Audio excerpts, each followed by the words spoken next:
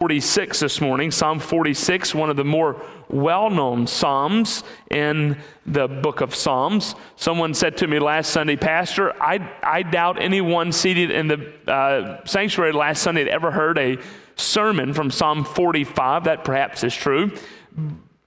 Likewise, the reverses of that is potentially true for this morning. Maybe many of us have heard a sermon on Psalm 46. It's one of the more well-known psalms for a number of reasons. One of those reasons is the hymn that has been popularized by Martin Luther, "A Mighty Fortress is Our God." This text stands, as we've already noted this morning, a foundation for that incredible hymn. The Reformation was not only a reformation of Scripture in the life of the church, the Reformation was also a reformation of singing in the life of the church. The church had stopped singing for many years, and part of Martin Luther's passion in the Reformation was also to bring about singing once again in the life of the church. And so he penned, "A Mighty Fortress is Our God," and as Pastor Laramie noted before we sang that this morning, became a rallying cry, the hymn, if you will, of the Reformation. And here in Psalm 46, the psalmist reminds us that believers, that's you and me, demonstrate their faith in God. Believers demonstrate their faith in God when we boldly communicate our faith in God during difficulty, knowing God is faithful to His Word. This psalm is indeed a settled disposition of the psalmist's heart and reflecting on his confidence in God, that regardless of the circumstances, God will indeed be faithful to His Word and provide for His people. Here in Psalm 46, the first thing we note is in verses 1 through 3, believers express their trust in God when faced with difficulty. We're not exactly sure exactly what difficulty the nation of Israel is facing in this text. I will say to you that a lot of this psalm is reminiscent of, in terms of language, it's a lot of it reflects from the book of Isaiah. So perhaps what is taking place here in this psalm is a reflection of the Assyrians as they invaded the nation of Israel in 701. And came hard after them. And yet even through that incredible period of difficulty and that invasion, the Lord was Israel's sustainer and protector, and ultimately Israel prevailed in that great battle. Whatever the setting is, we do know that Israel has been faced with an incredibly difficult situation. Yet in the midst of this incredible difficult situation, she expresses incredible hope and faith in God. Notice what she says first. God is indeed our help. Notice how the psalmist reflects on this. God is our refuge and strength. We could translate that as God is our strong refuge, a very present help in times of trouble, or a very well-proved help in times of trouble. Therefore, we will not fear. Though the earth gives way, though the mountains be moved into the heart of the sea, though its waters roar and foam, though the mountains tremble at its swelling. The psalmist is recounting this truth that God and God alone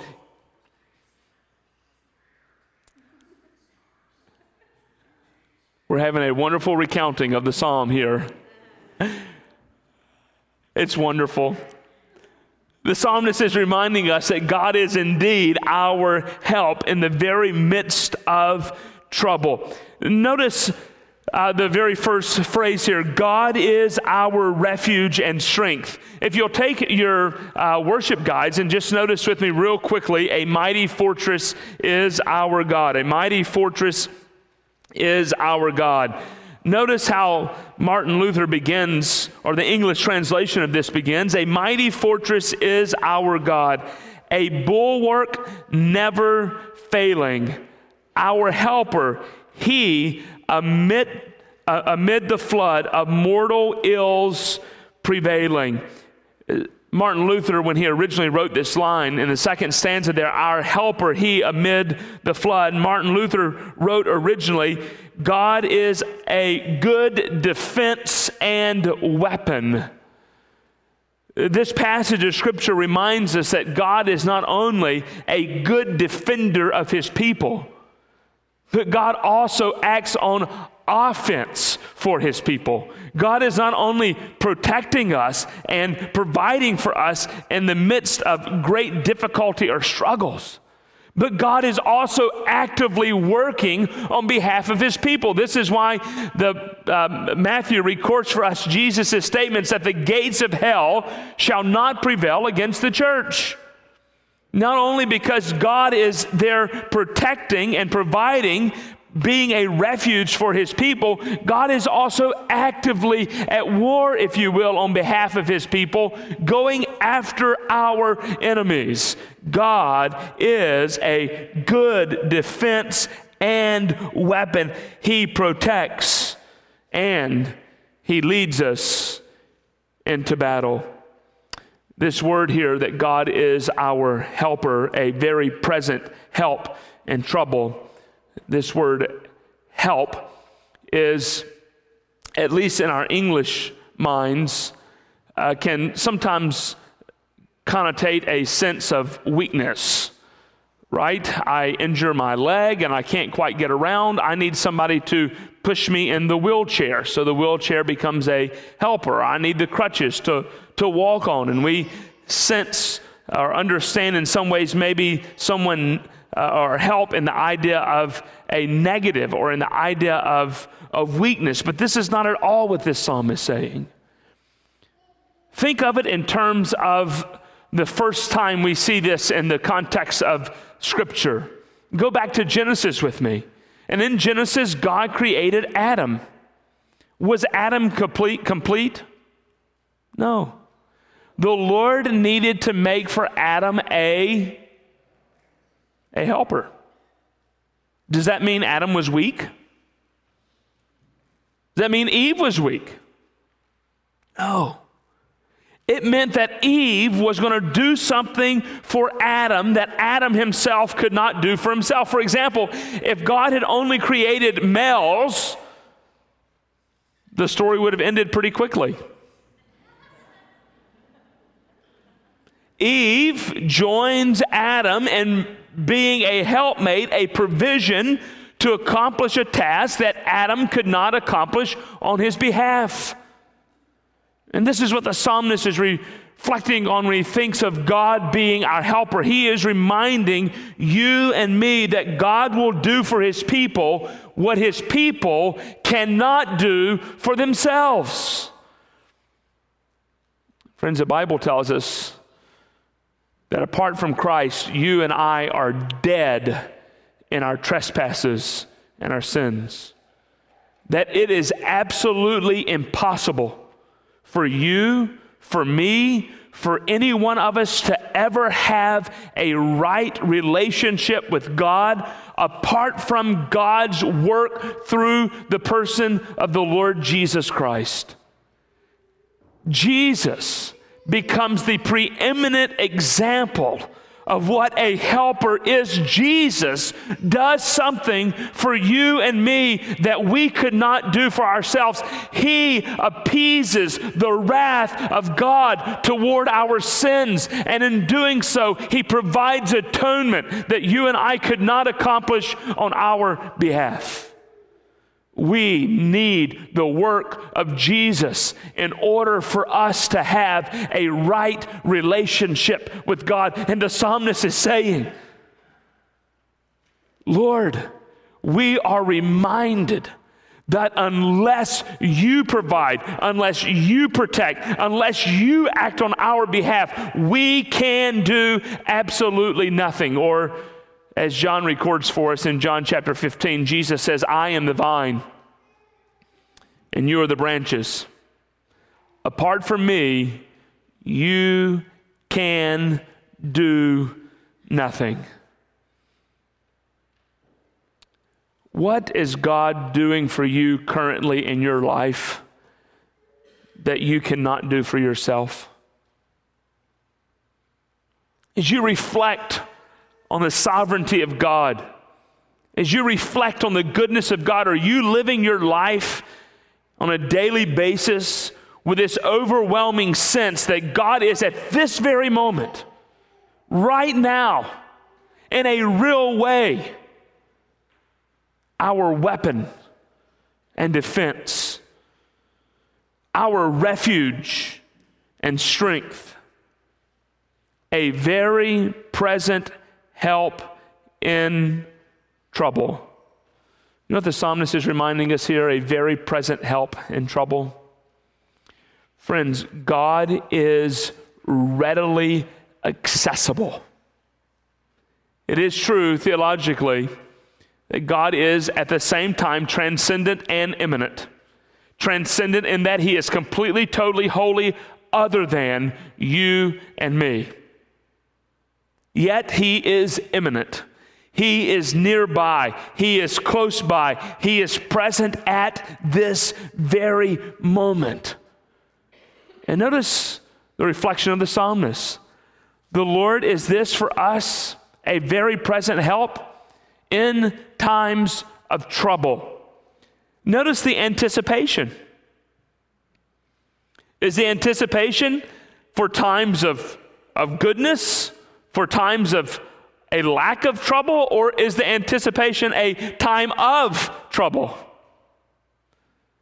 The psalmist is reminding us that relationship with God is not a life promised to escape hardship in any meaningful way.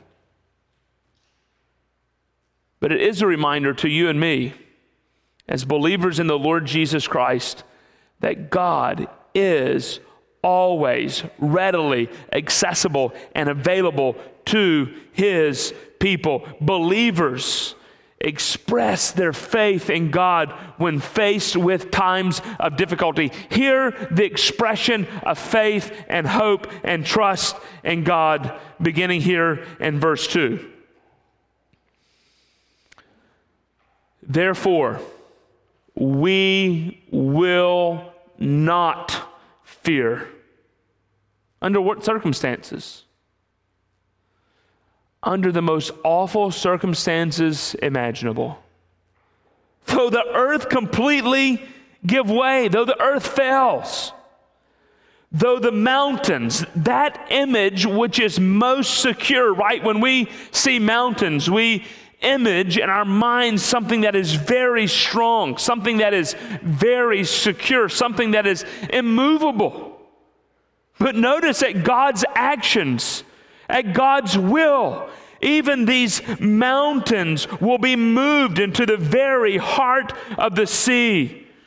Though its waters roar and foam, the mountains tremble at its swelling.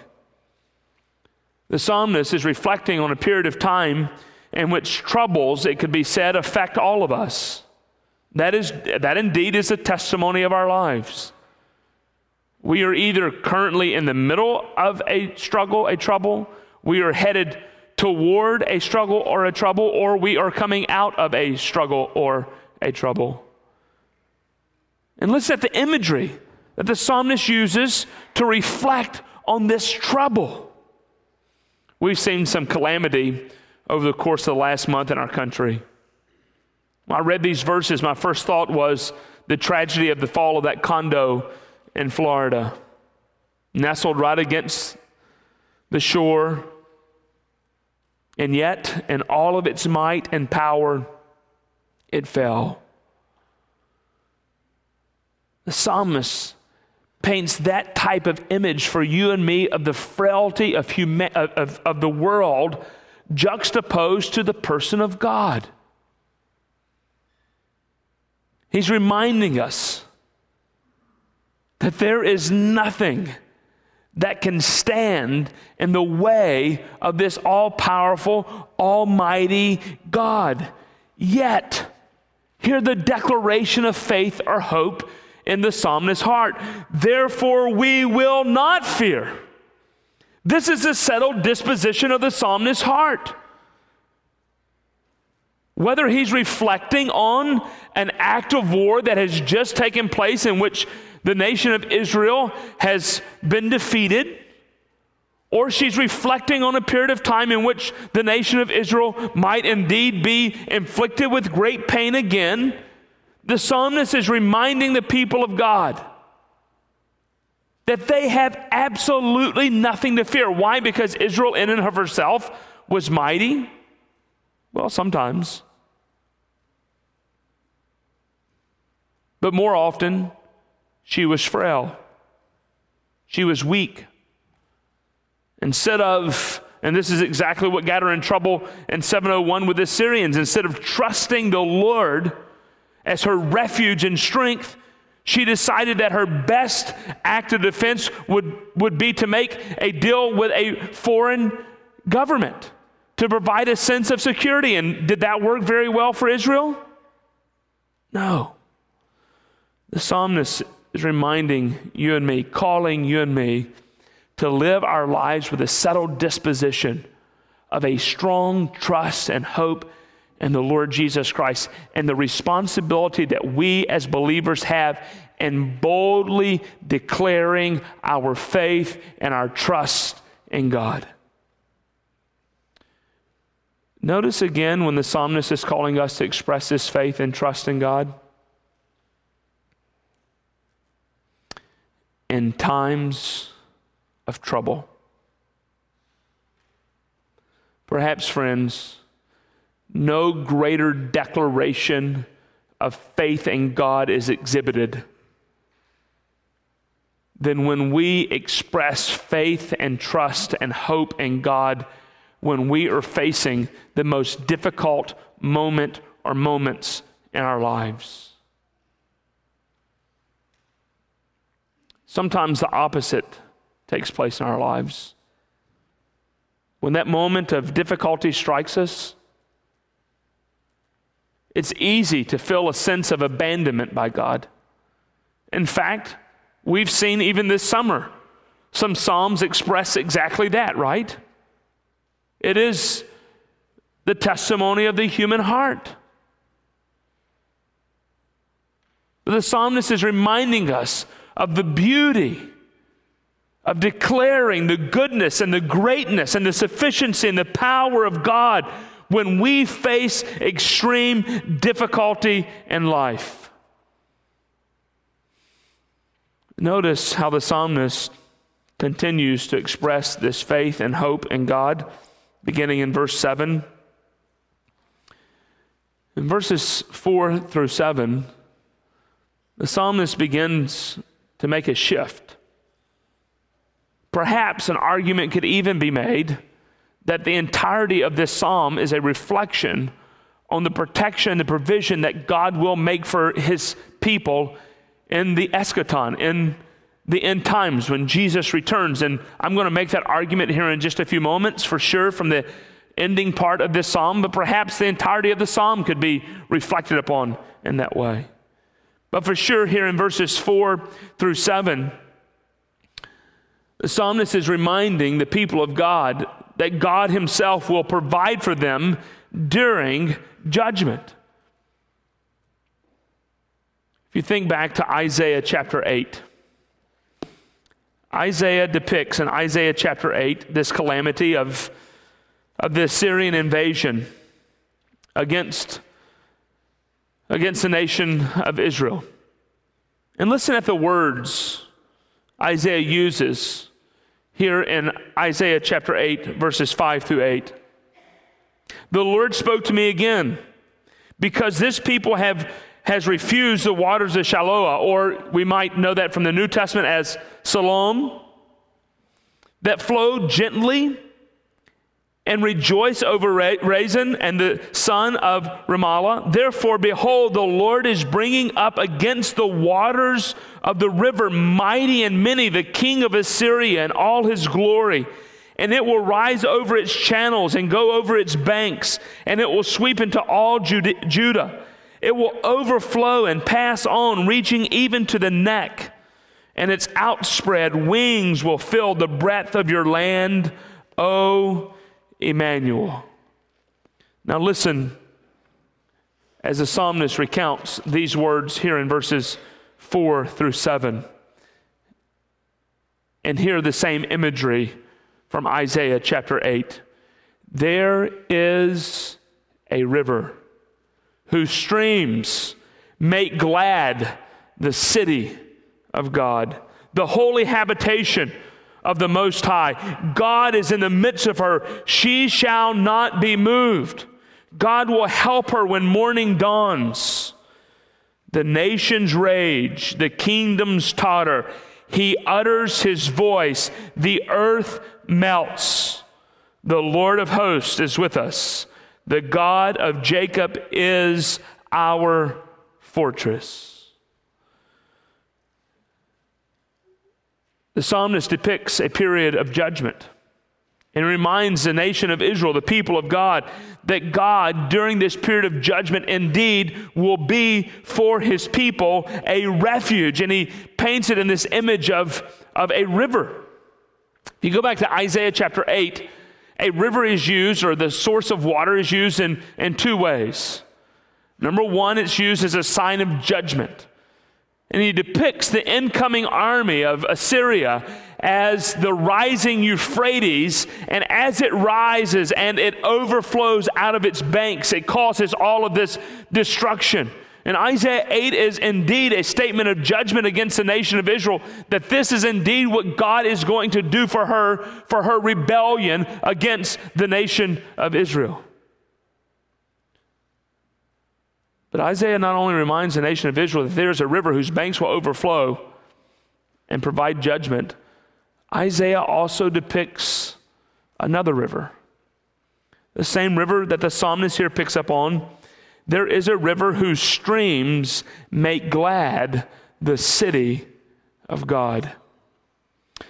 When King David first makes his way toward Mount Moriah, upon which the city of David, the city of God, Jerusalem, will be built, he first constructs the city of David along the southern side of Mount Moriah at a very low point. And you can even go today to Jerusalem and go to the city of David, and you can see some of those original walls, original construction that were built there to be a means of protection for this city of Jerusalem.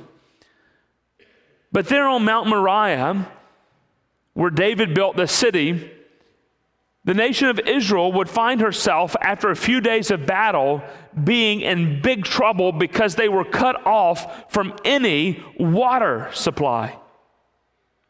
So what takes place during this battle? What takes place during this siege, during Hezekiah's day? Hezekiah tunnels through Mount Moriah, the southern end of Mount Moriah, tunnels through Mount Moriah to the very southern end where the Pool of Siloam is currently located.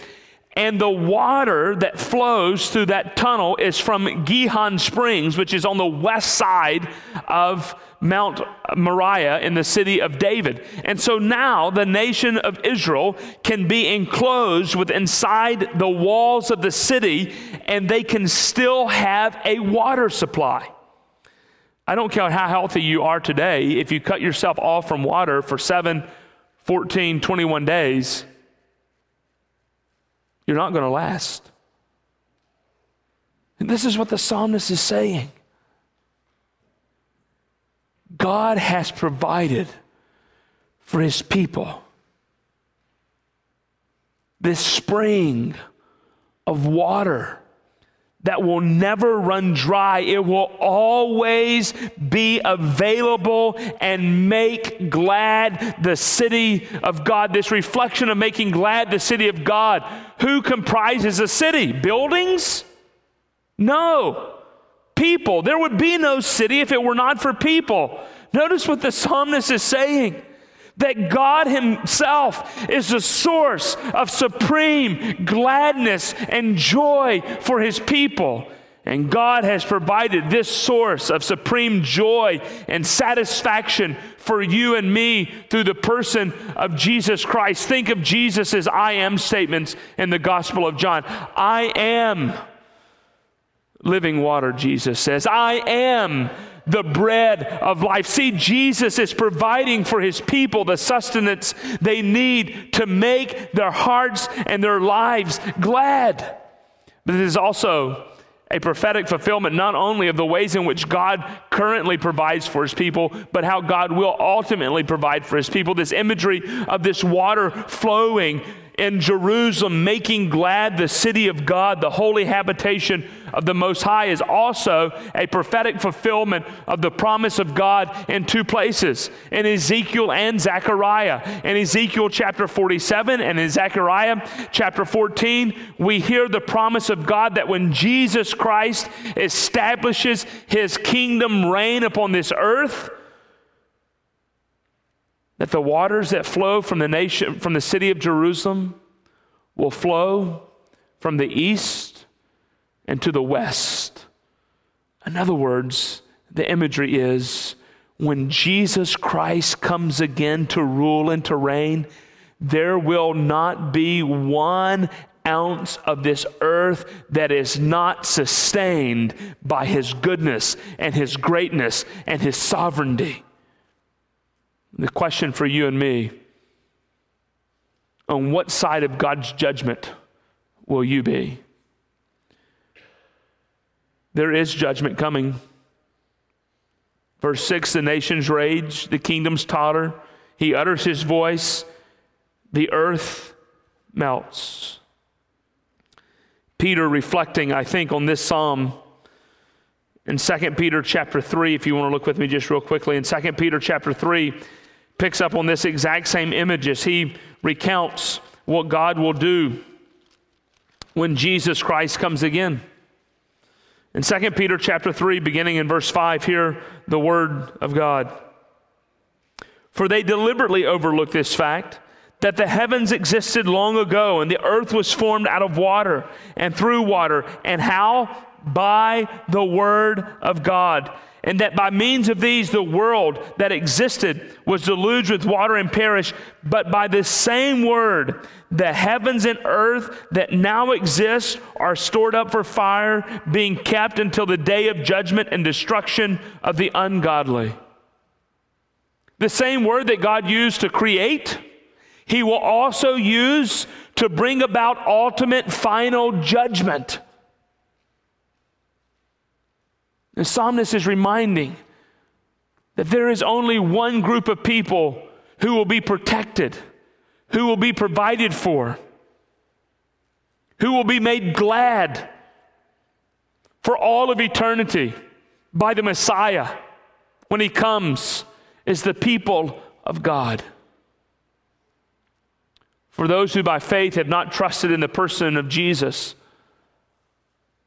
this psalm here is not a reflection of good news for you.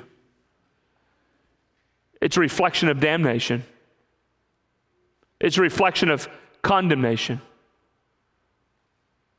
God will indeed be faithful to his word to bring about final eschatological judgment against his creation.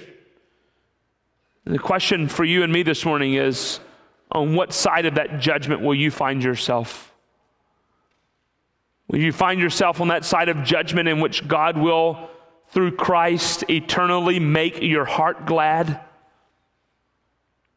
Or will you find yourself on the other end of judgment where there is rage, where the kingdoms totter, where the Lord, through his voice, melts the earth? And notice the promise of God, verse 7. The Lord of hosts is with us. The God of Jacob is our refuge. He recounts that phrase again in verse 11, and I'll withhold my primary exposition of that phrase when we get there. Enough to be said here is God is promising his people in the midst of judgment that he will always be with them. God will provide for his people during judgment. But notice how he concludes this in verses 8 through 11. God is completely, totally faithful to his word. And this is the promise for you and me as it relates to the future. Look at the call. Come, behold the works of our Lord. There's an invitation here to see the eternal work of God for all of eternity. Come, behold the works of the Lord, how he has brought desolations on the earth. He makes war cease to the end of the earth. He breaks the bow and shatters the spear. He burns the chariots with fire. Be still and know that I am God. I will be exalted among the nations. I will be exalted in the earth. The Lord of hosts is with us. The God of Jacob is our refuge. Do you hear the promise of the future in this passage?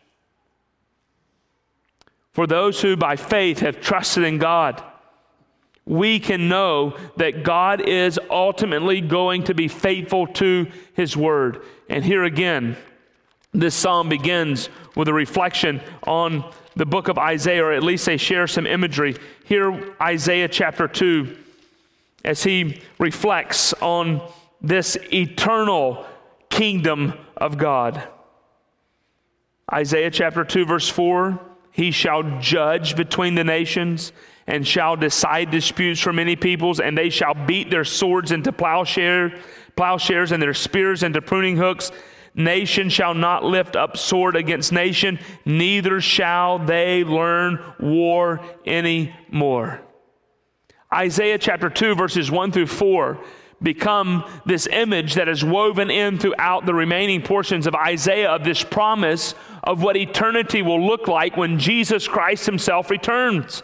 And notice this psalm is recounting this same truth. Jesus is going to be faithful to his word, friends. Jesus is indeed coming again. And when Jesus Christ comes again, the earth will be filled, completely, totally filled with the peace and the presence of Christ himself. These statements of judgment that he just communicated will cease. God will be with his people, and his people will be with their God, and he will be to them as their God, John says in Revelation chapter 21, verse 4. This is a statement of great hope for you and me, that regardless of our current circumstances, the focus of our hearts should remain on the promise of God's word that Jesus is coming again. Notice how the psalmist calls us to think and reflect in this way. Come, behold. This word behold means to see. Come see. Come enjoy God's work, the works of the Lord, how he brought desolation on the earth. The psalmist is calling us to continually remember all of God's previous acts, for as we reflect on the very character and acts of God, they deepen our faith. Remembering deepens our faith and trust and hope in Jesus, even as we face difficulty at this very moment, even presuming at this moment maybe that God is actually not on our side. The psalmist is inviting you and me into this eternal remembrance, if you will, of the incredible acts and works of the Lord and how he has forever provided for his people. And as we reflect on political chaos, as we reflect maybe on personal chaos, as we reflect on worldwide chaos. Verse 9, it's all going to end. Verse 10, and when it does, the psalmist says, we can breathe, if you will, a big sigh of relief. Be still and know that I am God. I will be exalted among the nations. I will be exalted in the earth. Friends, this is the disposition to which God reminds us will be ours for all of eternity. Chaos now, yes. Heartache now, yes. Troubles now, yes. Difficulty now, yes. But aren't you longing for that day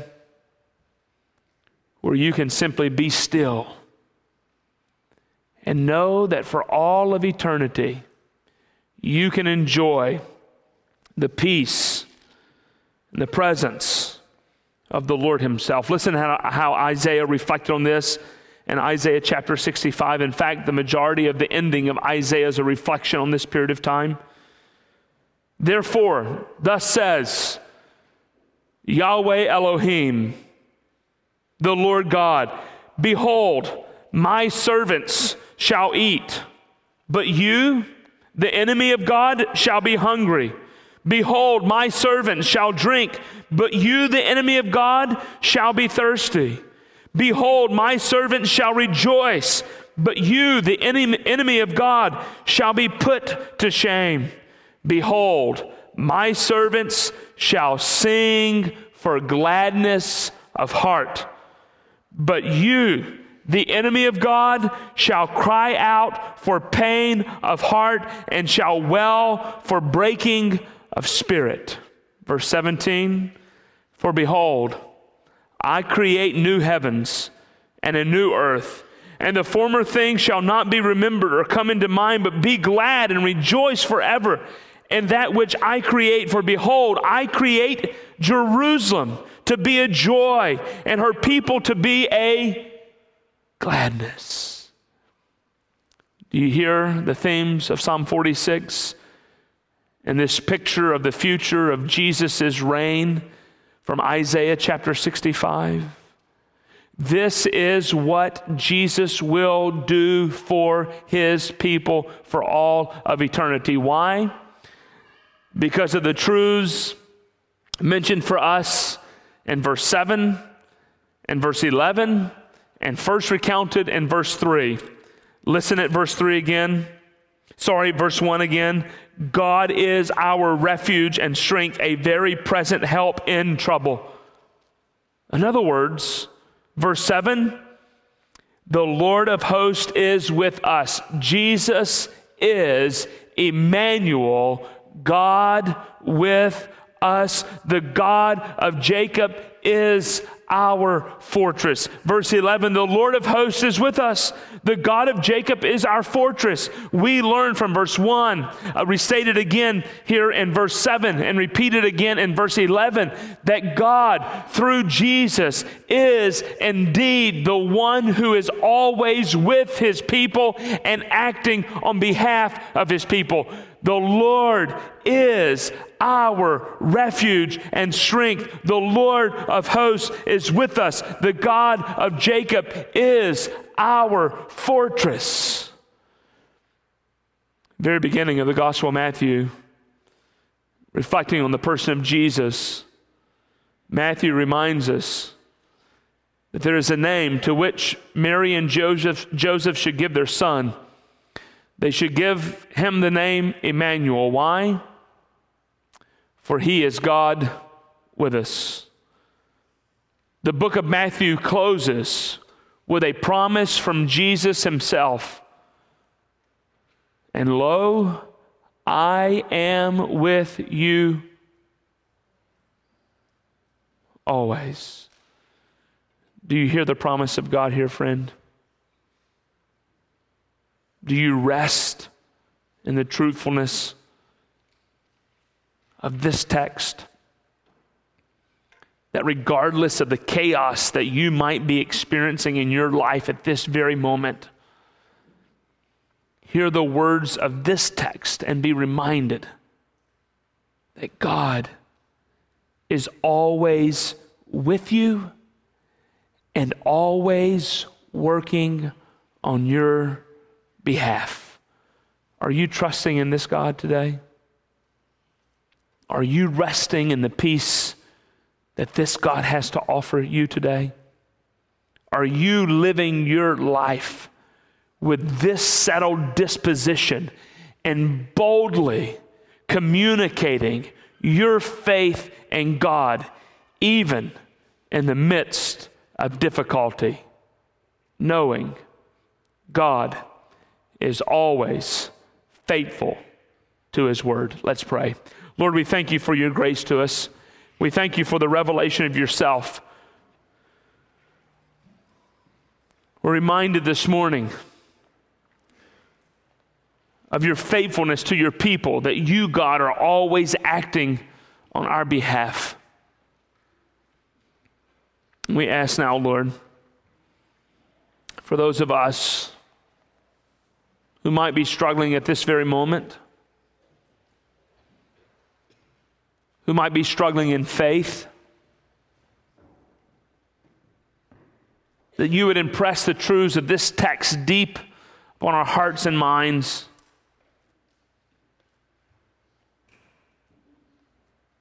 That we would desire to live our lives with this truth ever present.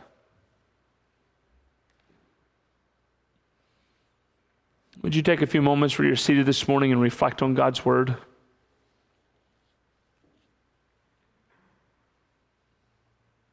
Do you have this type of faith in God today?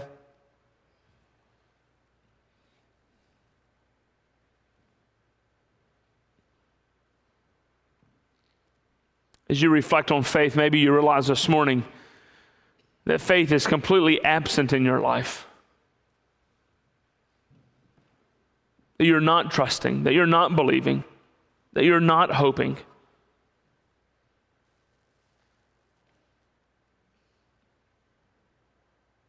This text reminds us that it's only through Jesus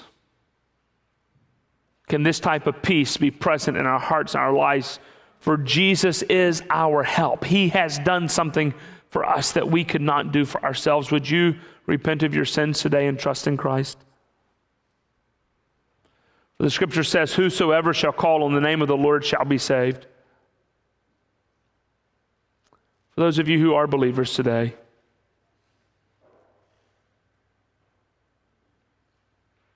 as you reflect on your life, maybe you know there are certain areas where trust is not as prevalent as it should be. Would you confess those now to the Lord and ask Him to forgive you? As you confess those to the Lord, would you ask Him to strengthen you in that way?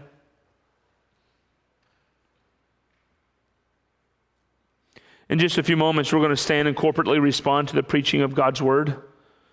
As we stand to sing, if you have questions about what it means to trust in Christ, myself and Pastor Travis will be down front. As we sing, please feel free to come forward and speak to one of us. We'll be glad to share with you more of what it means to trust in Christ.